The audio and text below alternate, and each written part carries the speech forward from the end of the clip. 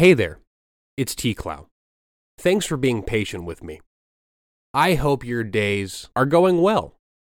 I wanted to stop by with a brief episode on just some terms and phrases regarding work and the show in general.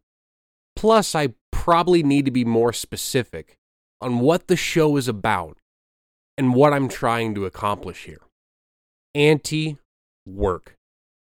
I've said this a lot on the show, but I guess I didn't really sit down with you to actually describe what that means for you, for us. Anti-work doesn't just mean the unwillingness to work at all. To me, anyways. I mean, it does mean that. I don't like work as it is one bit. That's why I'm here, though. Some people don't want to work at all, and I get it. Aside from the obvious, they really don't want to be at their job. However, I think there's another piece of it, a spectrum, pieces that are more towards the attitude of, work is all right. If this could be changed and improved, that would be great and dandy. Nothing too crazy. This is the underrated type of anti-work that I don't think is represented very well. Not everyone that is under the umbrella of anti-work wants to be a sloth all day. Some are just overworked and wish their schedule wasn't so crazy. Otherwise, they would love their job. Some people want better and more effective tools or training methods, so there's less frustration from employees learning new skills and the resources employers have to put out into doing so. That's why I'm here for you. I can't stand seeing everyone just hate on the anti-work ideology without seeing all of what it wants to do first. If you were to search anti-work, the first thing you should see is the Reddit community of anti-work, the thing that inspired this show pretty heavily. Underneath it is some typical sites you would see on any subject. So you'd have Wikipedia talking about the origins and the rise of anti-work in the subreddit. You have British Broadcasting Company furthering the same thing, talking about when it was made and some major events that actually took place on the subreddit, such as Kellogg's, cereal food company, was going to fire striking workers that were fighting against unstable conditions and just hire a bunch of replacements for all of them. The subreddit had a bunch of users send fake applications to flood Kellogg's system, and I couldn't say for sure that this influence pushed the company to make a deal, because they finally did, but I'm sure it made the word spread around. The reason I share this is because this is one example of where anti-work represented people that weren't just trying to not work at all, right? This wasn't a strike of, hey, we never want to work again ever. No, it was more like, holy moly, we are exhausted, we're being exploited, please help us out more and pay more as well. Are you happy with the anti-work definition now? Does it spark joy in your life? Probably not. It can get depressing to get into, but now that we've defined what that can mean, I would like to hit you with some other terms and phrases like anti-work that I think get misrepresented. Where did the term dream job come from? A few places like LinkedIn even said that it was the Chinese politician Confucius that had this quote make such a foundation in the work culture. Choose a job you love and you will never work a day in your life. This is a true statement if one has the time to actually pursue said dream job. A lot of these sites said the same thing as each other, such as you're going to be working more than doing hobbies or spending time with family. So I think it's trying to say it can be difficult to balance out how you approach getting to your quote dream job. And even then, it will still have its own set of issues. No one is dreaming of work. Maybe as a child you had that dream job thought of, but that can change over time, like your values. So let's just keep it at that.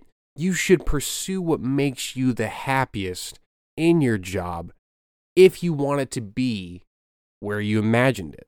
The next terms I want to talk about are rage quitting and rage applying. So with this, the rage quitting is pretty obvious and simple. You get so irritated with the job that you walk away from it completely. Now again, the same websites pop up having similar stories happening. Person's working at a store, the store's not treating them great, and they hold their anger in until they blow up and quit. But that's the catch with every job though, right? At what point should you quit? What is the sign you should let go of a job? We know people are at jobs because they have to be. So would those that rage quit, followed by those that don't, but maybe have the same concerns, what does that look like? Now with rage applying, I saw this and found it's pretty much just when someone sends out 1,000 applications to different jobs on the same day after rage quitting their previous job or getting really close to that point. Again, as a fellow anti-worker, I'm going to tell you, if you just can't get out the front door without just the pure sense of dread coming from the thought of your job, you seriously may consider just leaving when you feel like you should. And that can be any time. There are negatives to this, such as the term of burning bridges, and this is only good if you really think the kudos from your previous employer can help you get a new job. Otherwise, I wouldn't worry about it. You have been on your own this whole time for a job search anyways, right? Moving on.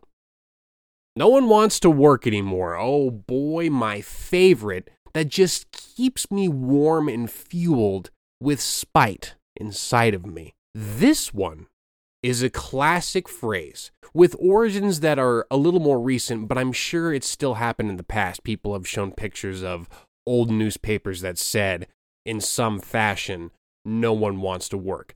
But I feel like this phrase has really rose from the surface out of nowhere. So April 9th of 2021, a TikTok video shows a sign at a local McDonald's drive-thru. It could have been any fast food restaurant, but it was McDiddy's.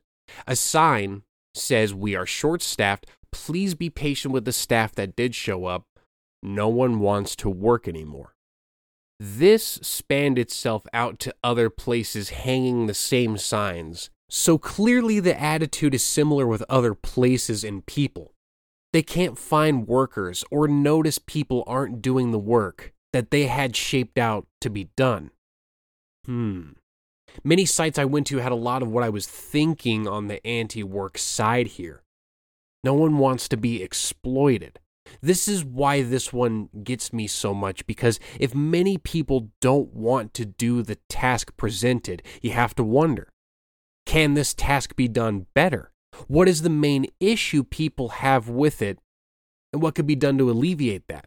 I've witnessed my own work change where things are stored, how they want things moved through the warehouse, how many tasks one position does in a day, and I've seen the successful ones and the concerning ones. I'm sure your job has had this too, so I know it's possible. No one wants to do the dirty work has been a dirty phrase for a long time. Let's see if we can clean it up a little bit.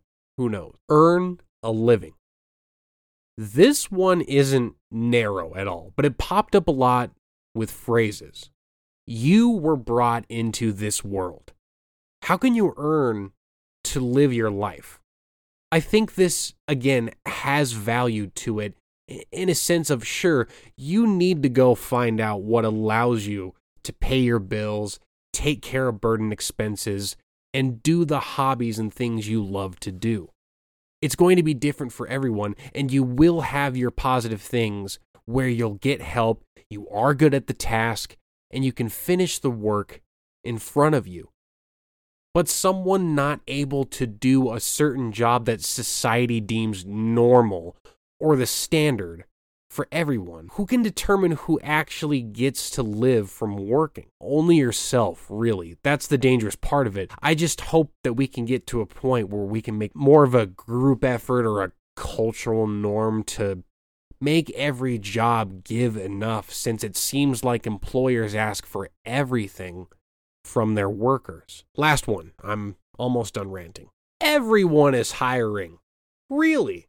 Oh, is that so? So there isn't anyone with help wanted signs still, and when you send in an application, they get right back to you about that position we all heard was so good online, right?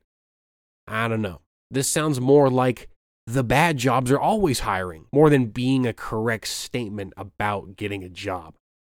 The market for jobs is hurting. I really don't think this phrase stands very tall at the moment.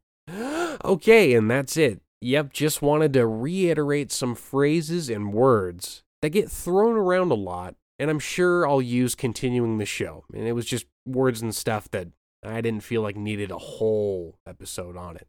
As mentioned before, you will get a full episode on the 18th, and if you sat through this speech here, you get to find out that the next episode I bring on my first guest. Oh yeah, that's right, you get another voice in the field of a job, other than me just scouring the search engines, so don't miss out there.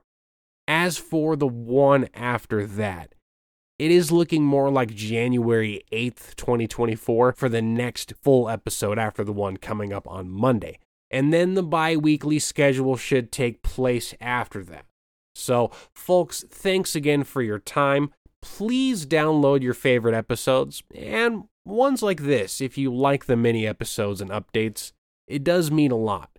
Tell your friends about the podcast if you think they would find a topic I've covered interesting, and I'm sure I'll deliver more content on my end as much as I can. This is T-Clow, clocking out for the day. And as always, don't work too hard out there. We'll see you on Monday, folks.